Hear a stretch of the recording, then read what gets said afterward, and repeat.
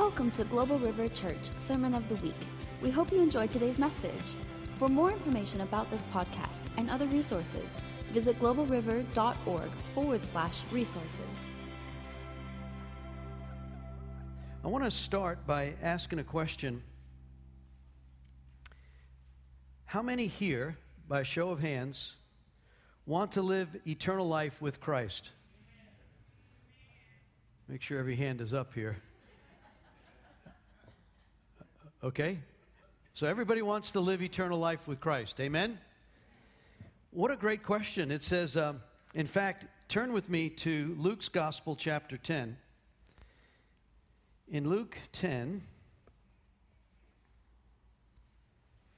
a religious lawyer actually came to Jesus and asked the question about it.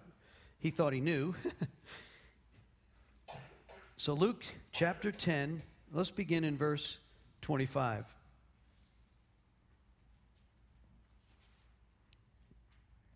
Everybody there? Luke 10, we'll look at verse 25. One day, an expert in the religious law stood up to test Jesus by asking him this question: Teacher, what should I do to inherit eternal life? And that's New Living Translation. King James says this: And behold, a certain lawyer stood up and tempted him, saying, Master, what shall I do? The emphasis is on do. What shall I do to inherit eternal life? Jesus responded and said to him, Well, what does the law of Moses say? How do you read it? I love it. He throws it right back on the lawyer, right? Throws it right back. And the man answers, and he quotes really out of Deuteronomy chapter 6, verse 5, and Leviticus 19:18. It is a familiar scripture. It says, the man answered, You must, emphasis on must, love the Lord your God with all your heart, with all your soul, all your strength, all your mind, and love your neighbor as yourself. King James says, he answered, said, Thou shalt, not when you get around to it if you like it, thou shalt love the Lord thy God with all heart, with all thy soul, with all thy strength, and with all thy mind, and thy neighbor as thyself. Jesus said, Right. You are correct. Do this and you will live. The man wanted to justify his actions, so he asked Jesus, Who's my neighbor? Now, I'm not going to read the Good Samaritan parable, but we know it was not what the lawyer thought he would answer. Right? He goes on, he says, basically, this Samaritan who was actually looked down upon in their racial, you talk about racism, the Jews were racist against the Samaritans, who were Gentiles, who were half Jewish and half Gentile. They actually avoided even the territory. They would not walk through the territory. So Jesus picks this one. He says, okay, so the people that you're racist against, you're not allowed to eat in their house, you don't even walk through their land. That guy gets to a place where someone is injured, and the Samaritan is the one who comes to the rescue. So I want to ask the question, you said you wanted to be born again and have eternal life with Christ. If we think about this journey up the mountain, in Psalm 24, we've looked at this before. Psalm 24 in verse 3 and 4 says, Who can ascend the hill of the Lord? Who can climb the hill of the Lord? What's the answer to that? Clean hands and pure heart. So it deals with two things. One is the inward side, the heart, the purity of heart, and then the purity of your hands, the things that you do physically. So there's a spiritual and a physical connection about those who can climb the hill of the Lord.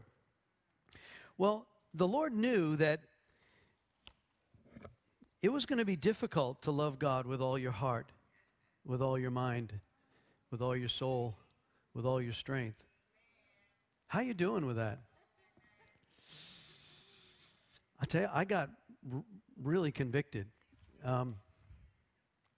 In fact, John Bevere dealt with this on Wednesday in the teaching on Undercover. You may be familiar with the parable. Remember the parable where it says the father, he uses this example Jesus tells this story. He says, I want you to go out and I want you to invite people to the great feast that my Father's having. So the Father sends the invitations out through the Son.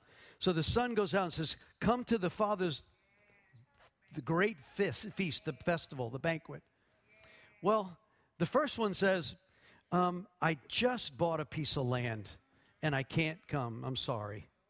Now, is there anything sinful about buying a piece of land? No.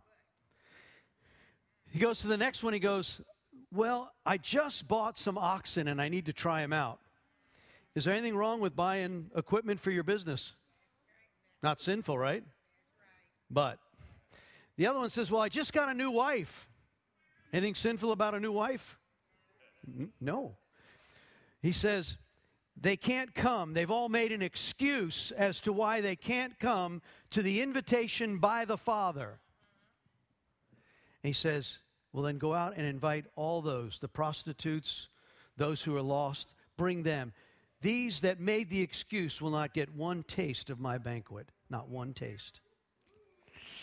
I don't know about you, it's like, so wait a minute. They were the first invites to the banquet.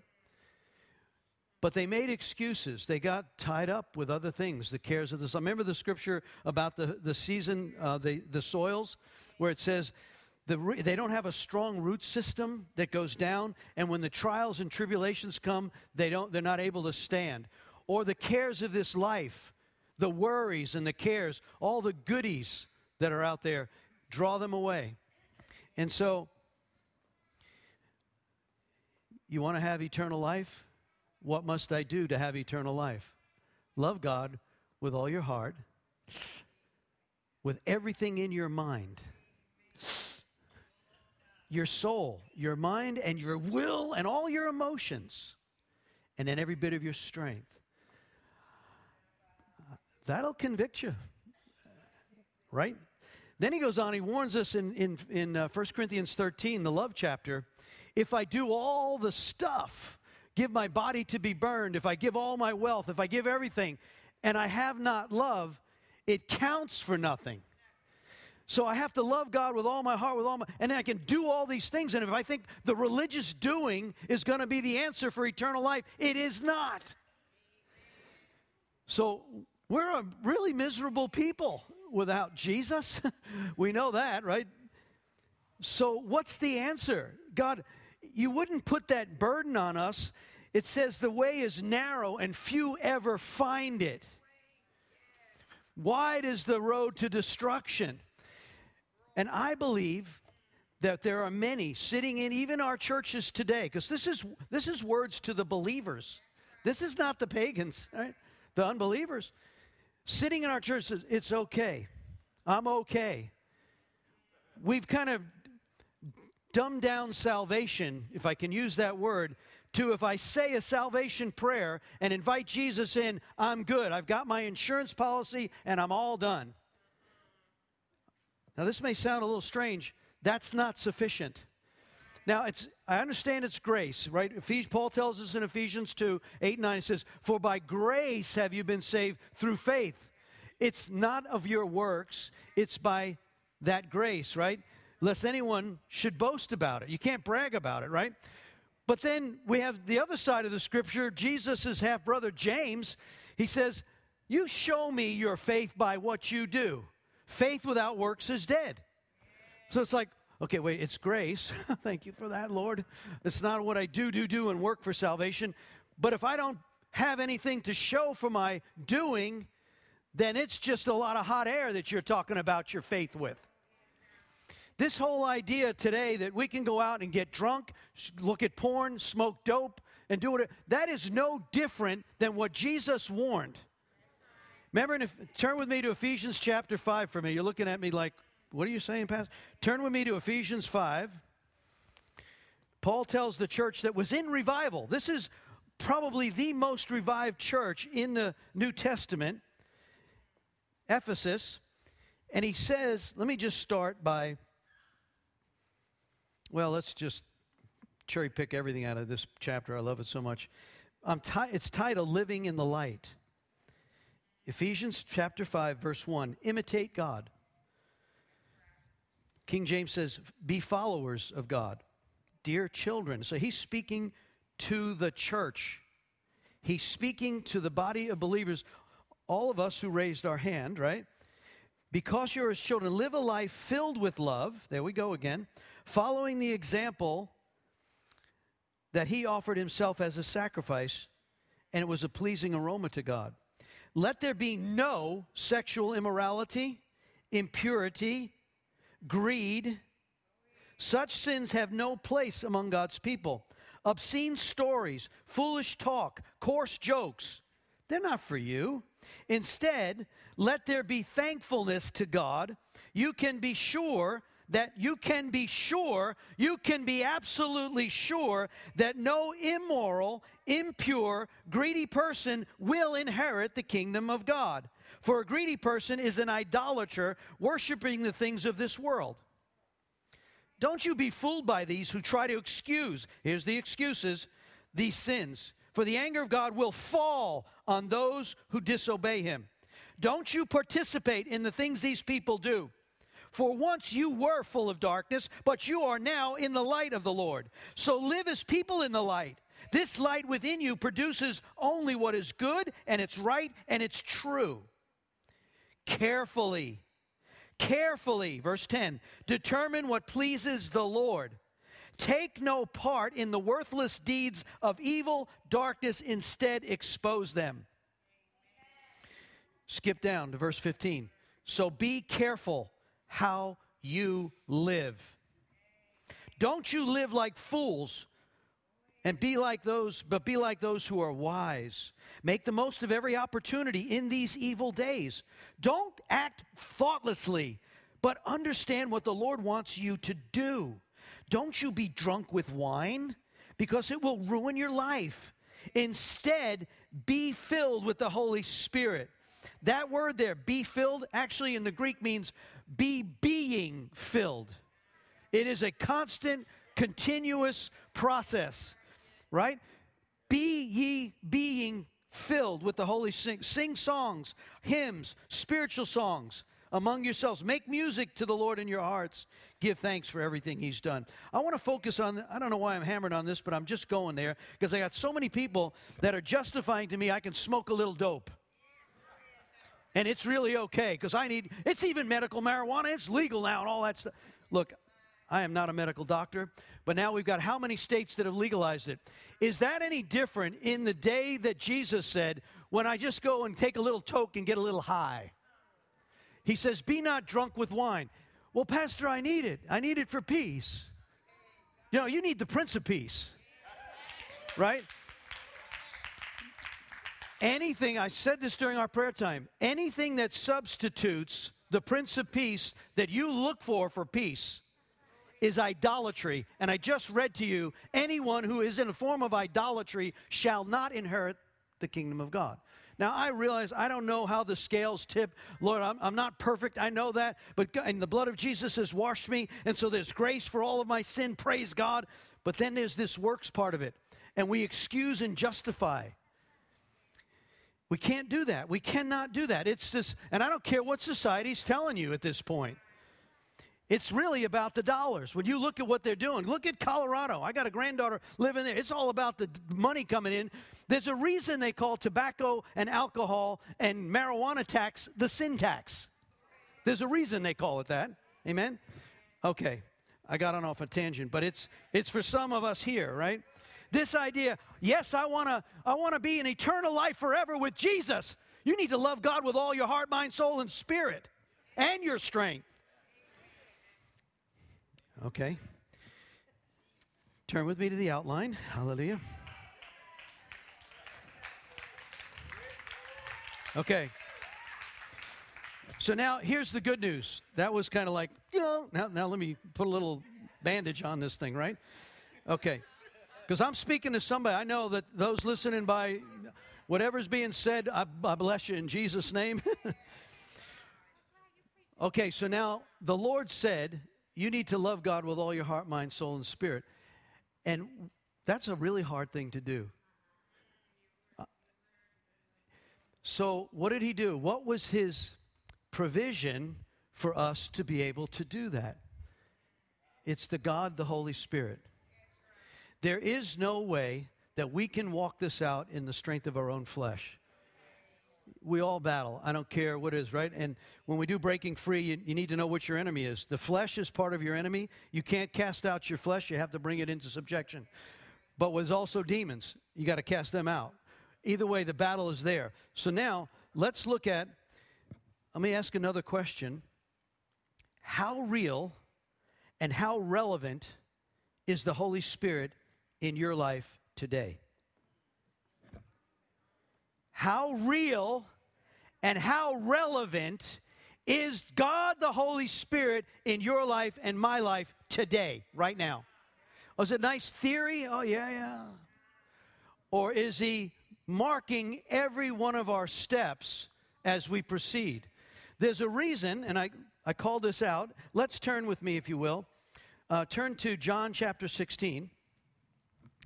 In John chapter 16, Jesus outlines throughout both chapter 14, 15, and 16 some of the most amazing revelation about the Holy Spirit and what his role will be.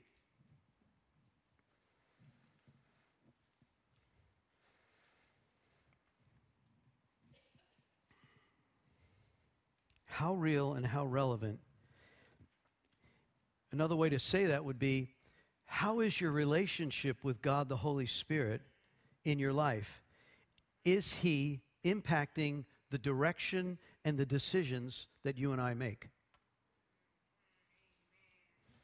You'll know them by their fruit. You can see it. And so John 16, Jesus tells them he's about ready to go to the cross. Let's pick up in verse 13. When the Spirit of truth comes, he will guide you into all truth. He will not speak his own, but will tell you what he has heard.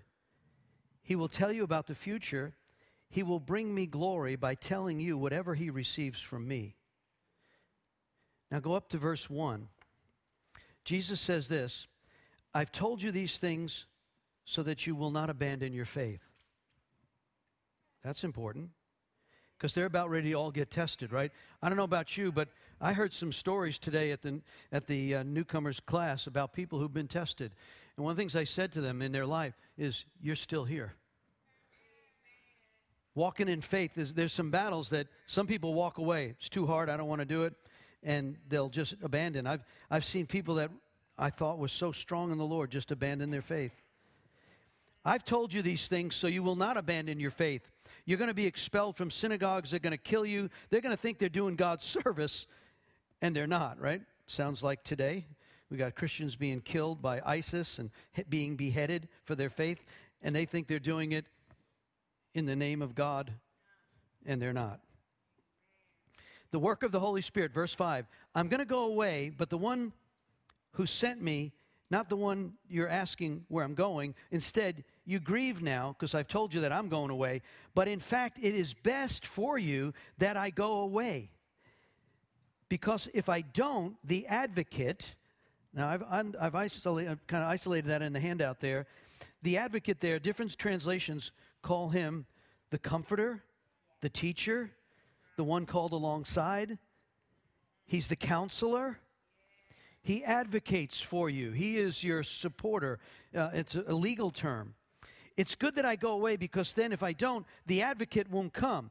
If I go away, I will send him to you, and when he comes, he will convict the world of its sin and God's righteousness, and of the coming judgment.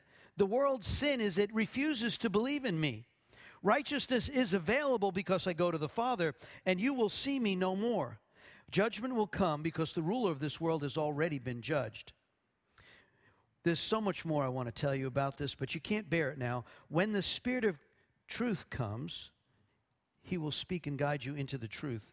He will not speak on his own, but he will tell you what he's heard.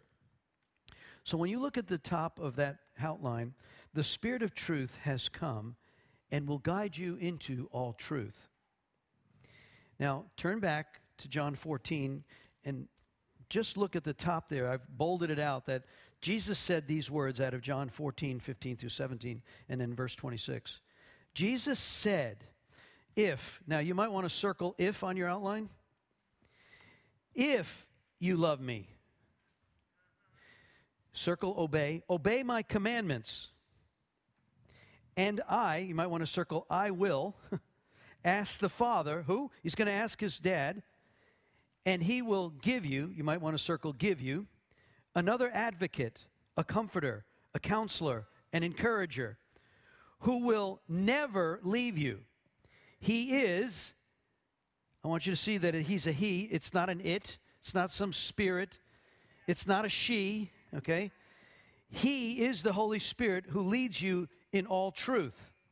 The world cannot receive him because it isn't looking for him, and it doesn't recognize him. But you know him.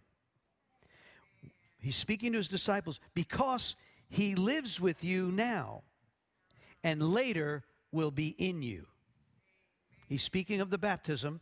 Jesus was with them right now, and the Holy Spirit was indwelt him. Remember this, the whole triune God. At Jesus' baptism, the Father spoke, the Holy Spirit descended, the Son was empowered. So you got the Father, Son, and the Holy Spirit. That's the Trinity. But Jesus he's with you now, but soon he's going to be in you. Why is that so important? Because there is not enough emphasis today, I don't believe, in the churches about the work and the presence of the Holy Spirit. And without the Holy Spirit, we can't do this thing. And then we think we're okay, destined to eternal life because I believe. Well, guess what? The devil believes.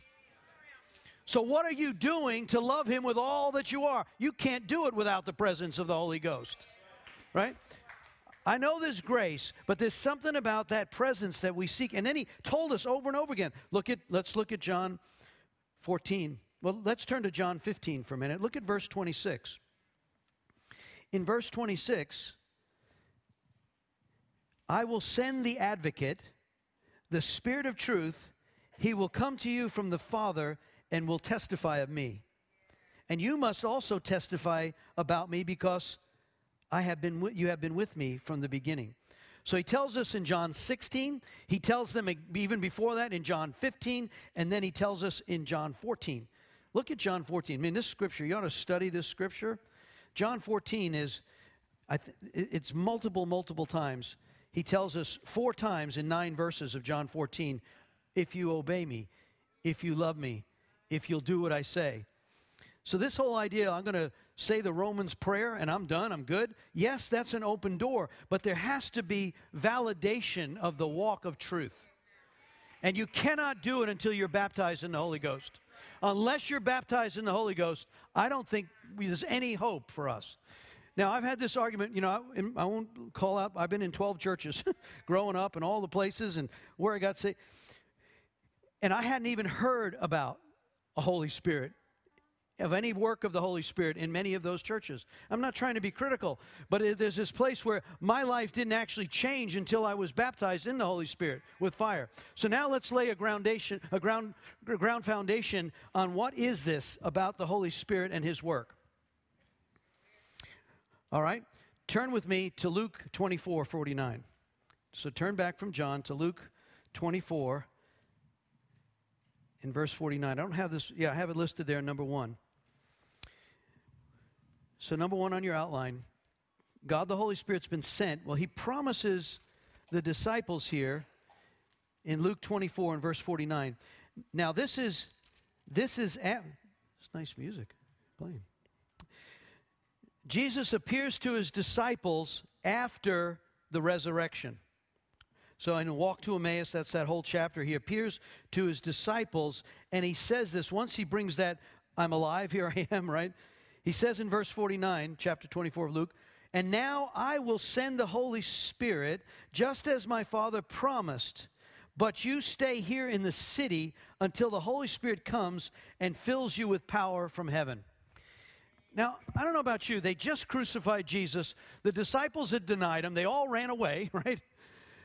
They're hiding out, and they're like, stay here in the city. Well, I'd rather go out there in the hillside. Can't we get them out there? There's something about the fulfillment of the power that comes into the city of Zion. The pouring out. And we know in Acts chapter 2, the outpouring of Pentecost, he came, right? There was a big prayer meeting. They all started, but there were only a few in the upper room. 120 in the upper room. Where's everybody else? Well, they got tired. Remember, he appeared for 40 days after the resurrection to show himself to all. Can you imagine after the resurrection, he shows up, walks through the walls, says, hey, Thomas, remember you doubted me? And he's crying, oh, my God, my God, my God. He says, blessed are you, Thomas. Those who don't even see me are more blessed than you. You had to see me. So he appears to them, and he says, don't leave until the Father sends you the gift. But only 120 stuck it out. It's hard to go to a prayer meeting for 40 days, probably, with no Holy Ghost. Just saying. Something about those who persevere. We started the service this morning with persistence. Nicole said, you need to be persistent with the Lord. There's something about persistent believers. All right. When you look at number 2, the Father's gift was promised. Look at Acts chapter 1. So let's now turn to the right and look at Acts chapter 1. Jesus has shown himself for 40 days after his resurrection to over 500 eyewitnesses, to all of the apostles. They realize he's alive. He shared with them the things of the kingdom.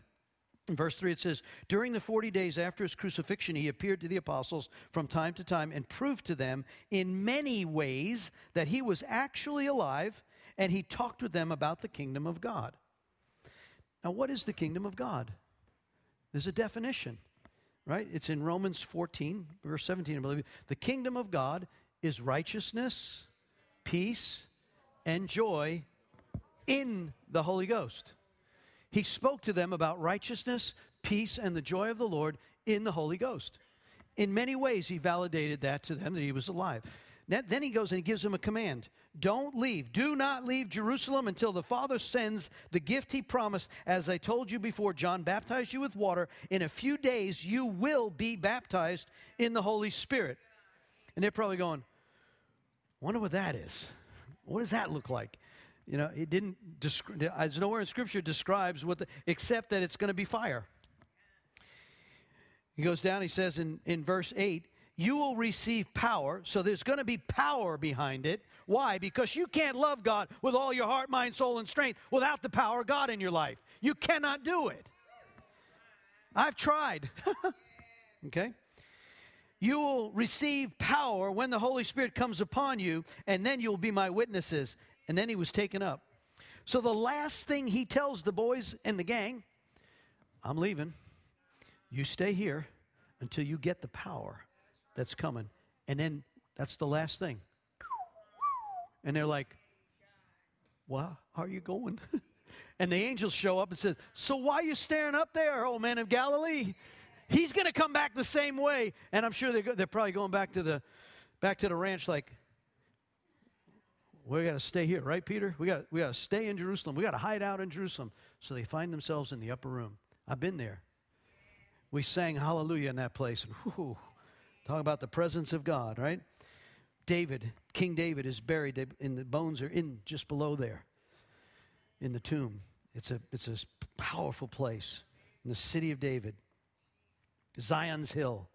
And so there's this power that's going to come upon you.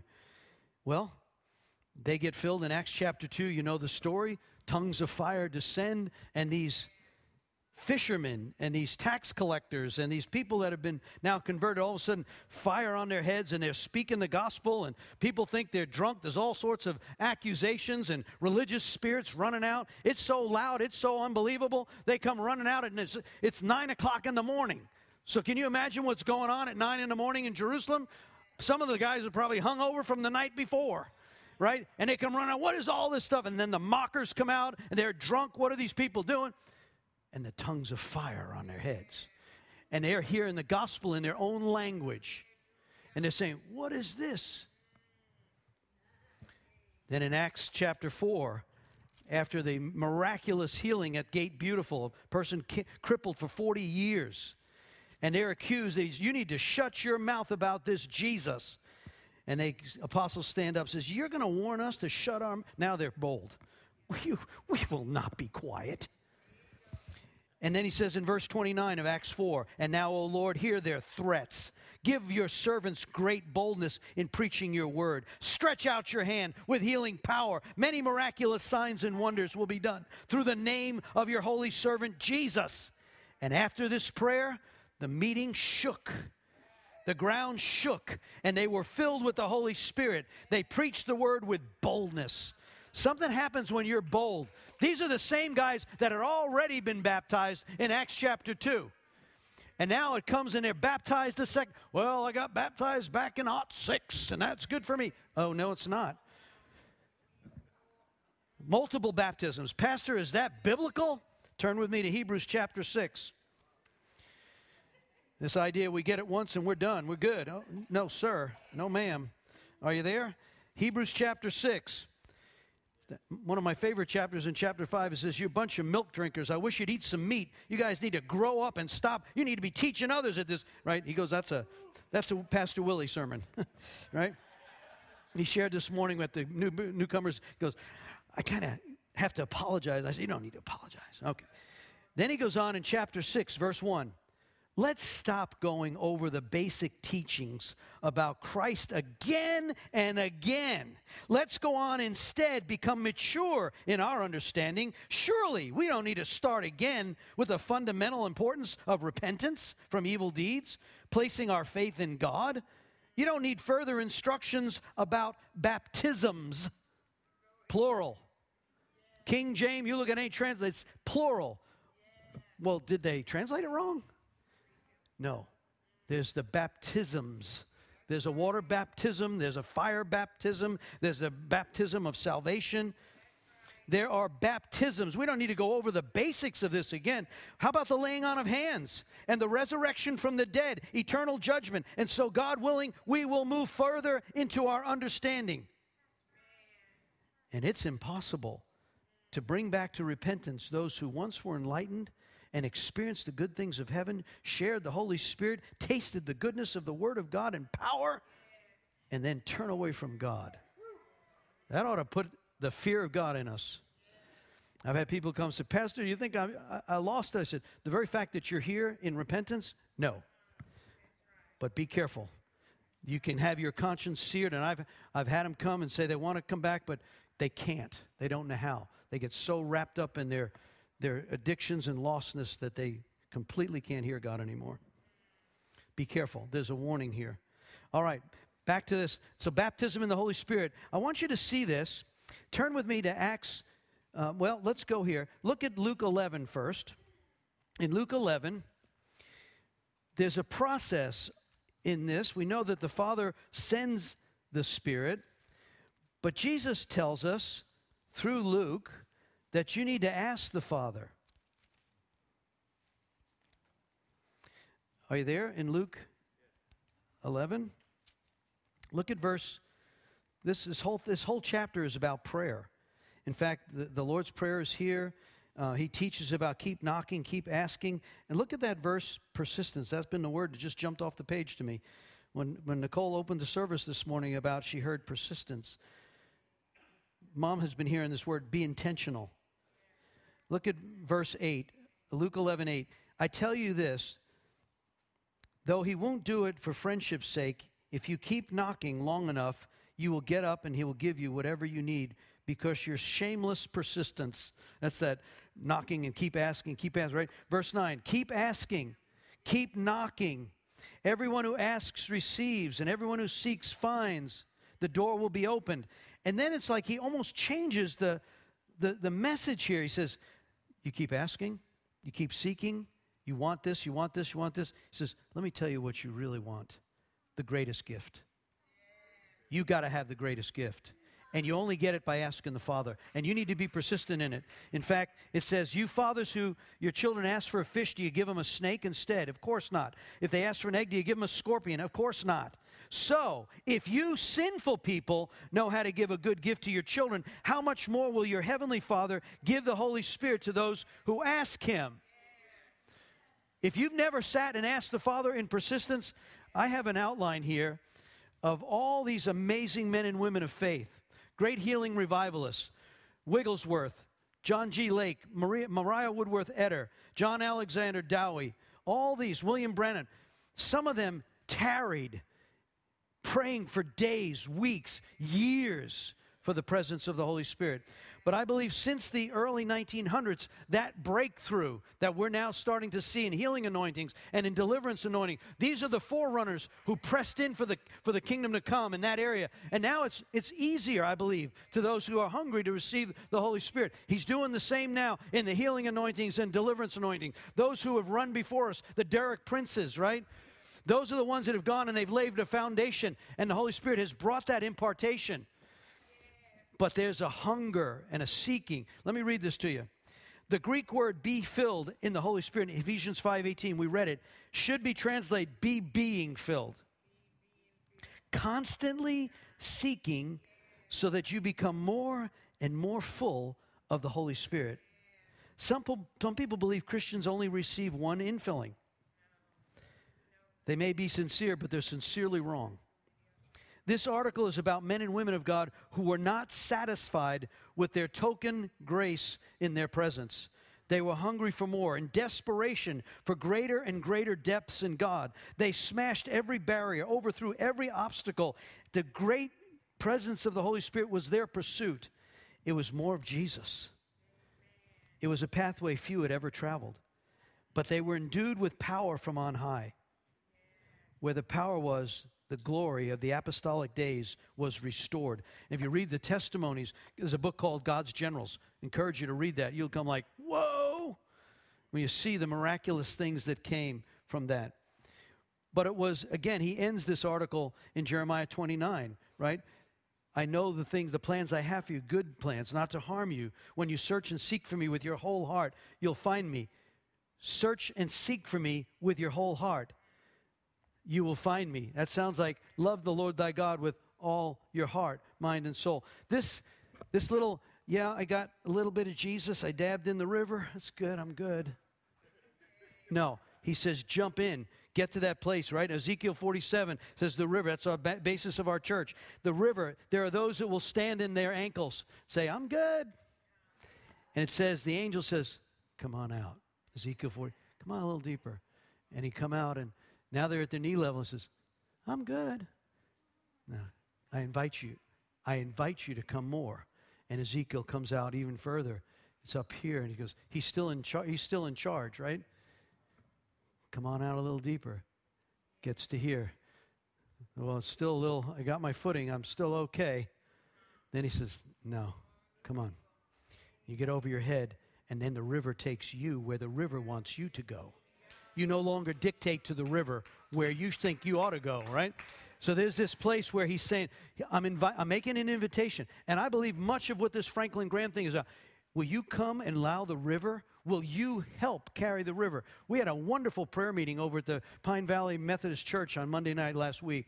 Amazing. In the middle of a thunderstorm, tornadoes, it was like, we're not being deterred. I'm driving my mom, like, we got a storm coming. I said, we're going to be fine. We're going to that prayer meeting, right? And so, and there was just an amazing impartation and encouragement. That's why tomorrow night, I'm just excited. I really am. Bring that anointing, Lord. Let those evangelists come here and fill this house, right? Teach us. All right. Well, what about this Holy Spirit work of him? Let's turn with me to Acts chapter 8.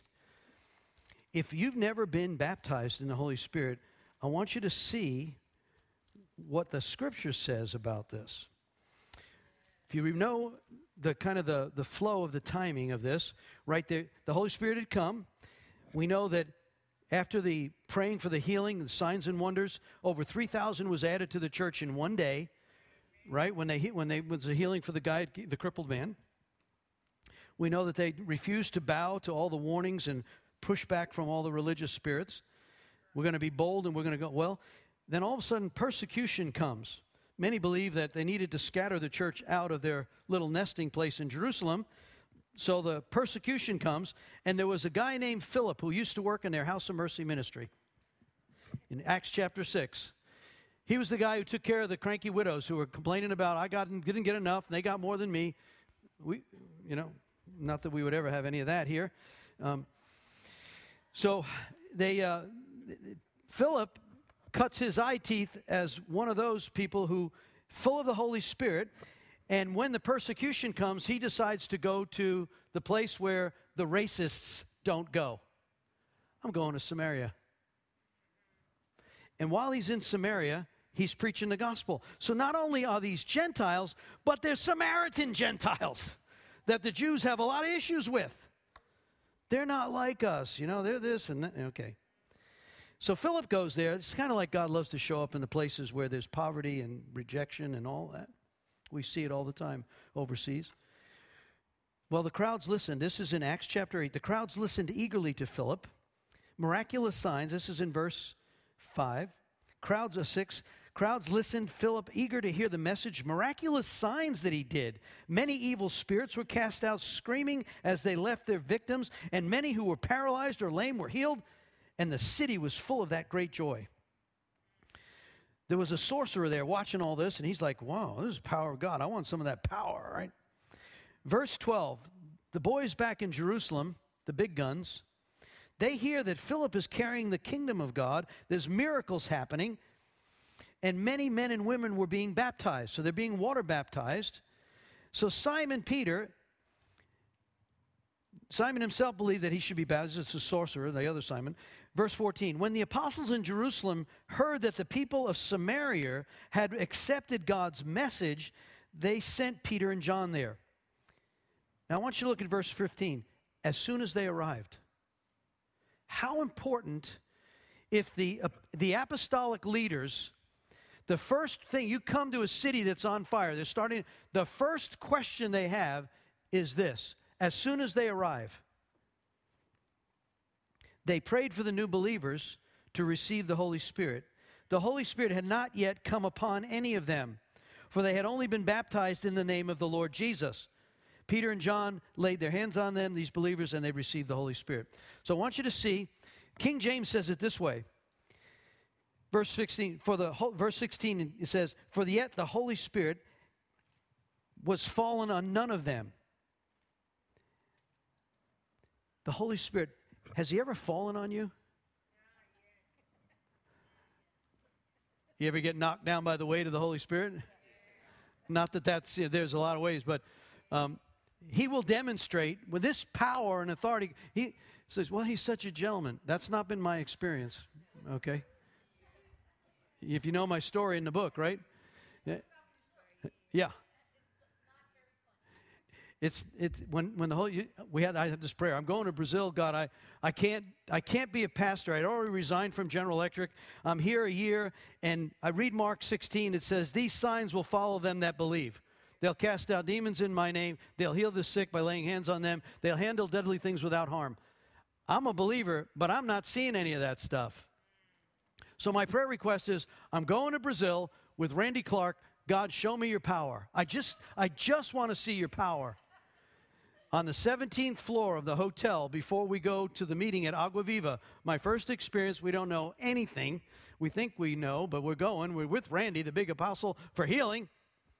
And he lays hands on me, and all I can tell you is power came up through the bottom of the floor, completely surged through my body. I got thrown back, landed on a chair, did a face plant, broke my titanium glasses that were unbreakable, did spins where the nurse that was there said he's having a grand mal seizure, spinning around on the rug, rug burns here, ripped off skin here, ripped my knees, and then I hit the chair that this guy Tony Kimbrough was sitting in, bent the chair with the calf of my leg, which was now, and I'm like, and I looked up and I said to my wife, take me drunk, I'm home, honey. And the guys picked me up, brought me down to my hotel room, and threw me in my bed.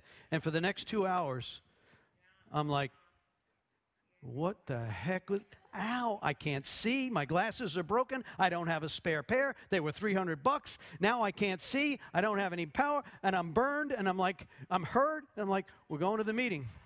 We're going to the meeting tonight. Praise the Lord. Praise the Lord. We're going to the meeting. Right? And Randy's there. I said, well, he'll cover for us, right? And I got Phil and my wife and Katie, and we're all novices. We don't know anything, but we're the ministry team. And we're on the stage, and worship is happening. And I'm like, when the Holy Spirit descended in that Brazilian, this is so poor. I mean, so poor. They're outside. You talk about hunger. The windows are open, and they're flooded in the streets because they can't get in. They had to excuse people out of the room to get us into the church. And the worship's going on, and I'm crying. I'm like, oh, my God, I can feel the presence of God here. Oh, and I'm still hurt. I'm up on the stage, and we're worshiping, and all of a sudden I start to feel that same power coming. I'm going, this is not a good place. The drums are there. Oh, my God.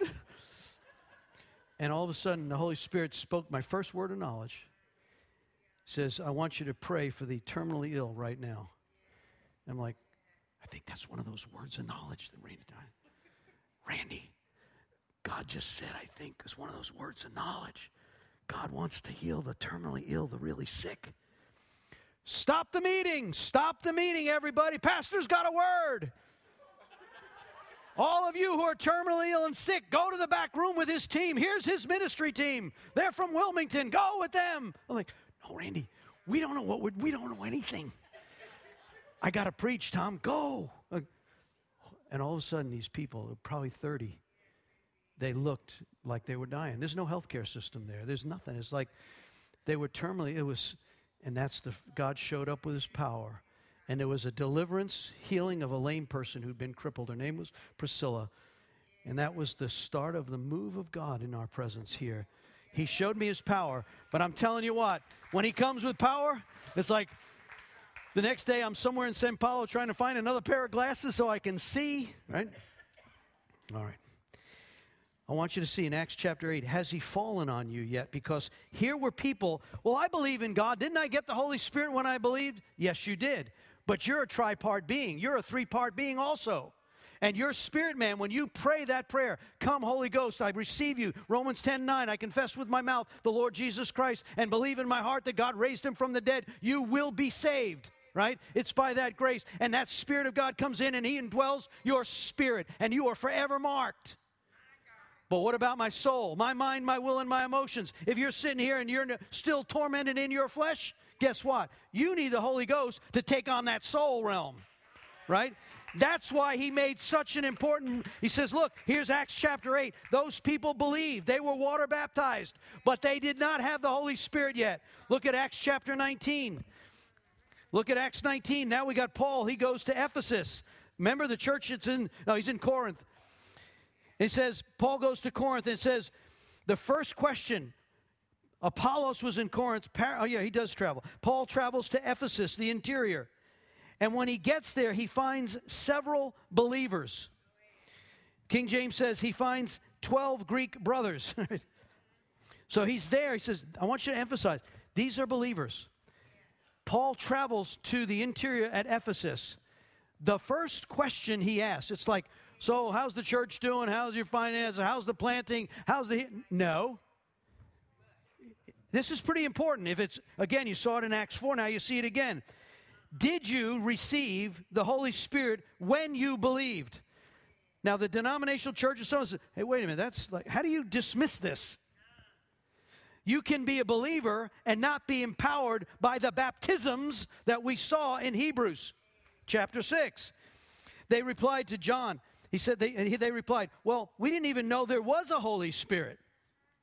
Verse 3, well, what baptism did you experience? See, this thing is not a head knowledge. This is an experience.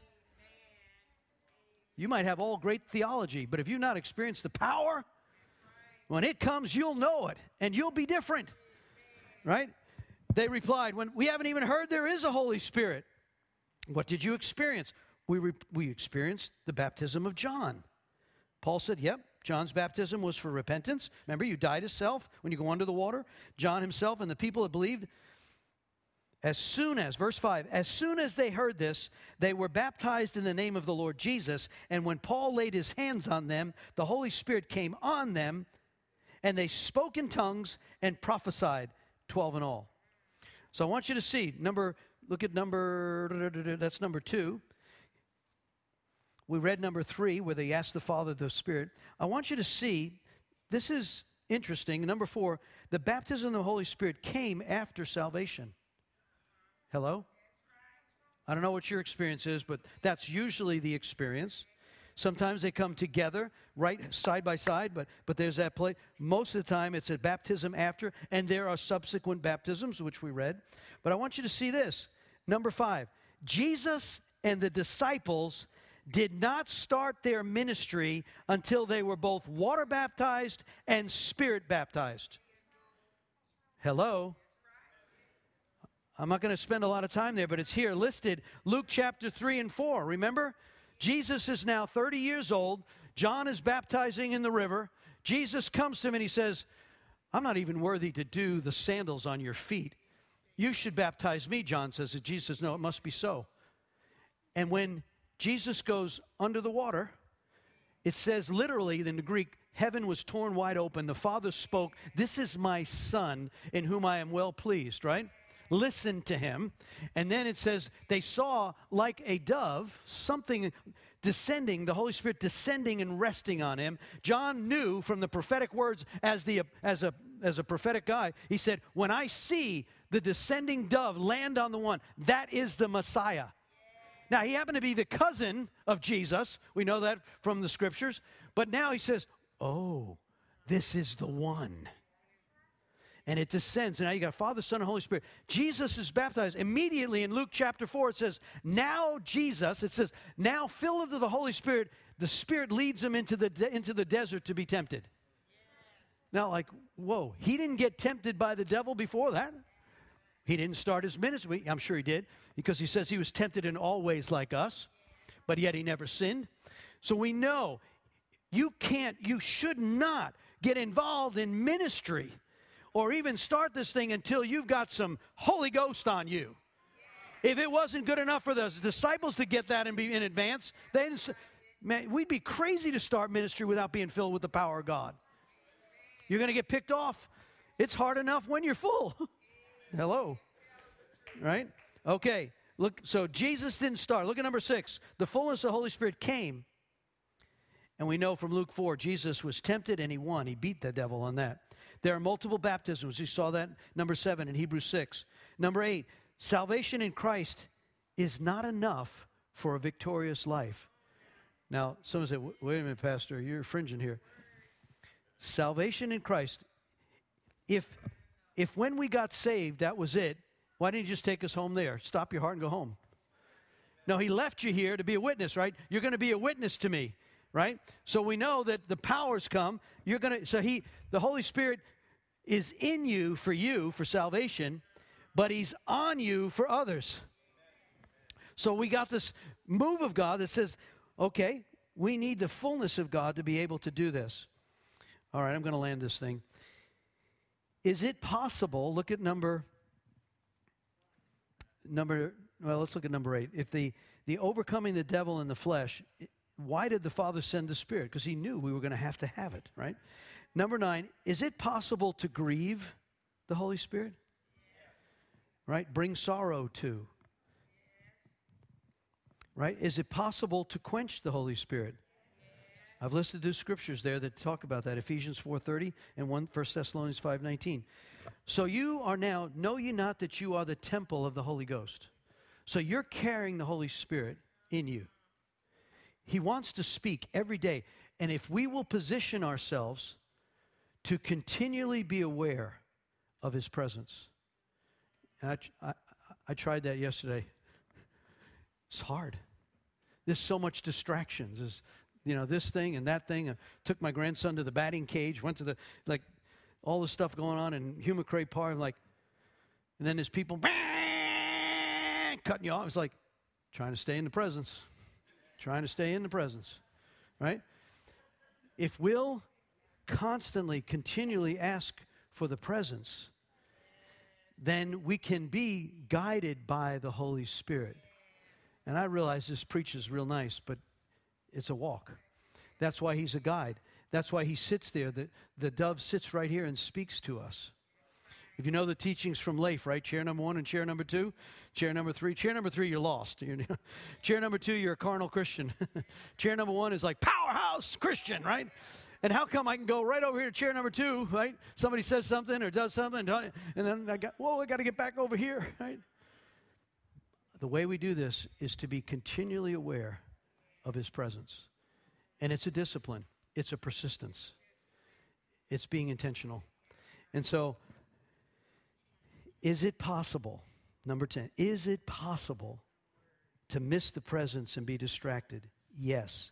Remember in Genesis, we won't look this one up, but in Genesis 28, verse 16, remember where Jacob lays his head on a pillow rock and he has a dream, he sees angels ascending and descending, he wakes up and he says, this is none other than the gateway of God.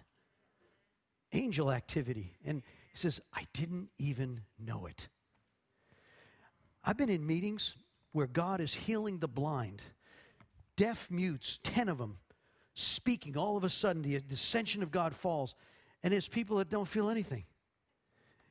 It's like, how do you be in a presence like that and so miss it? So consumed with selfish, self-centered activity that not aware of God's presence. And so I'm not trying to be critical, but there's this place, if we're gonna walk this out, we've got to make ourselves positioned in a place where we turn off all the noise, turn off the distractions to the maximum we can. I realize I worked in the workaday world for many years, right?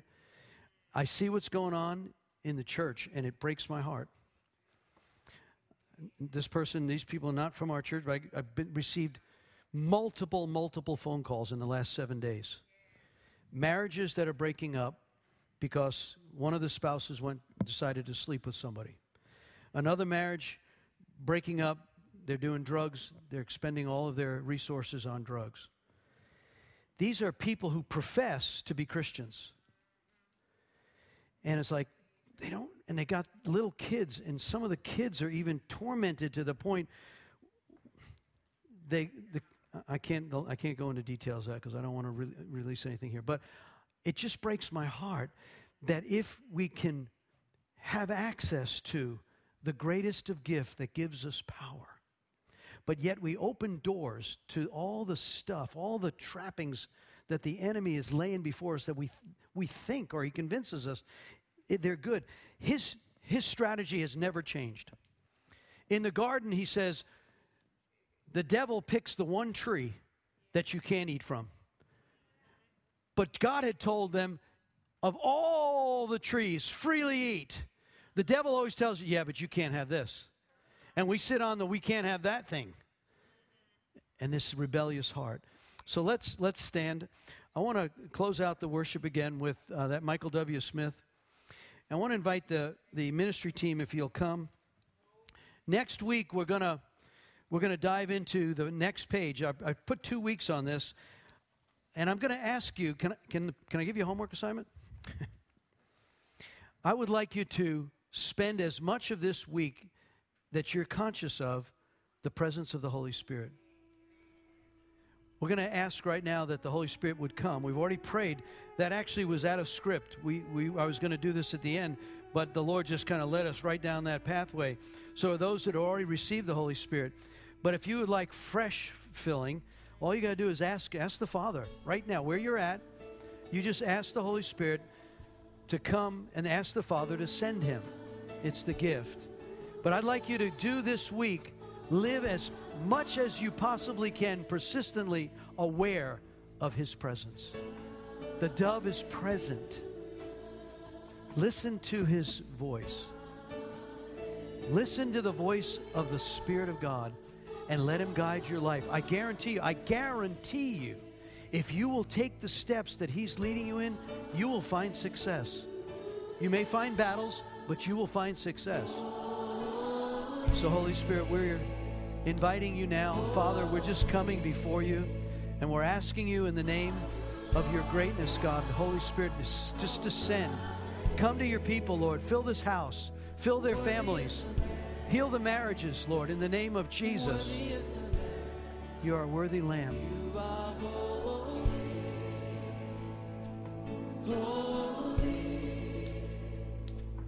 Are you Lord God Almighty?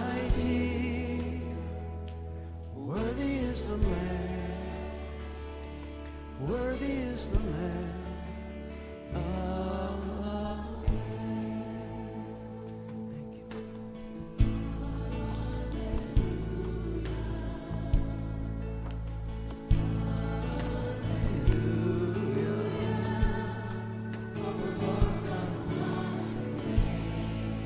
He reigns. He rules and he reigns.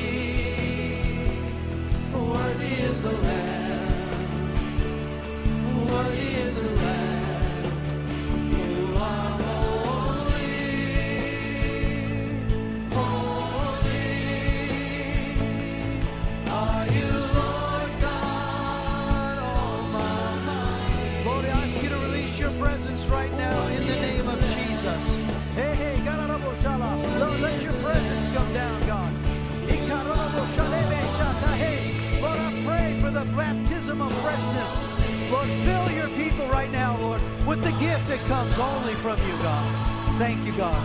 Touch us, Lord. Change us, God. Empower us, God. Equip us now, God. Thank you, God. Hallelujah. Come on, lift up your voice. Hey, glory is the name of God. Glory is the name of God. Worthy is the one. Hey, hey. Worthy is the Lamb. Worthy, worthy, worthy are you. Oh.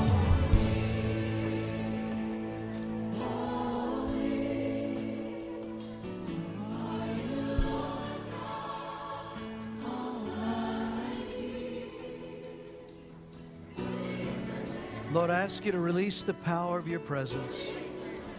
Change us, God. Make us your witnesses. Make us the witnesses, God. You shall become my witnesses when the power and the fire of God has come upon you. Look for opportunities this week to share the gospel. There's going to be many opportunities. Tomorrow night, don't miss tomorrow night, 6 to 9, right here. Wednesday night, 6:30, right here, undercover. God, I thank you right now. Bless your people in Jesus' name. Have a great week, everybody. Thank you.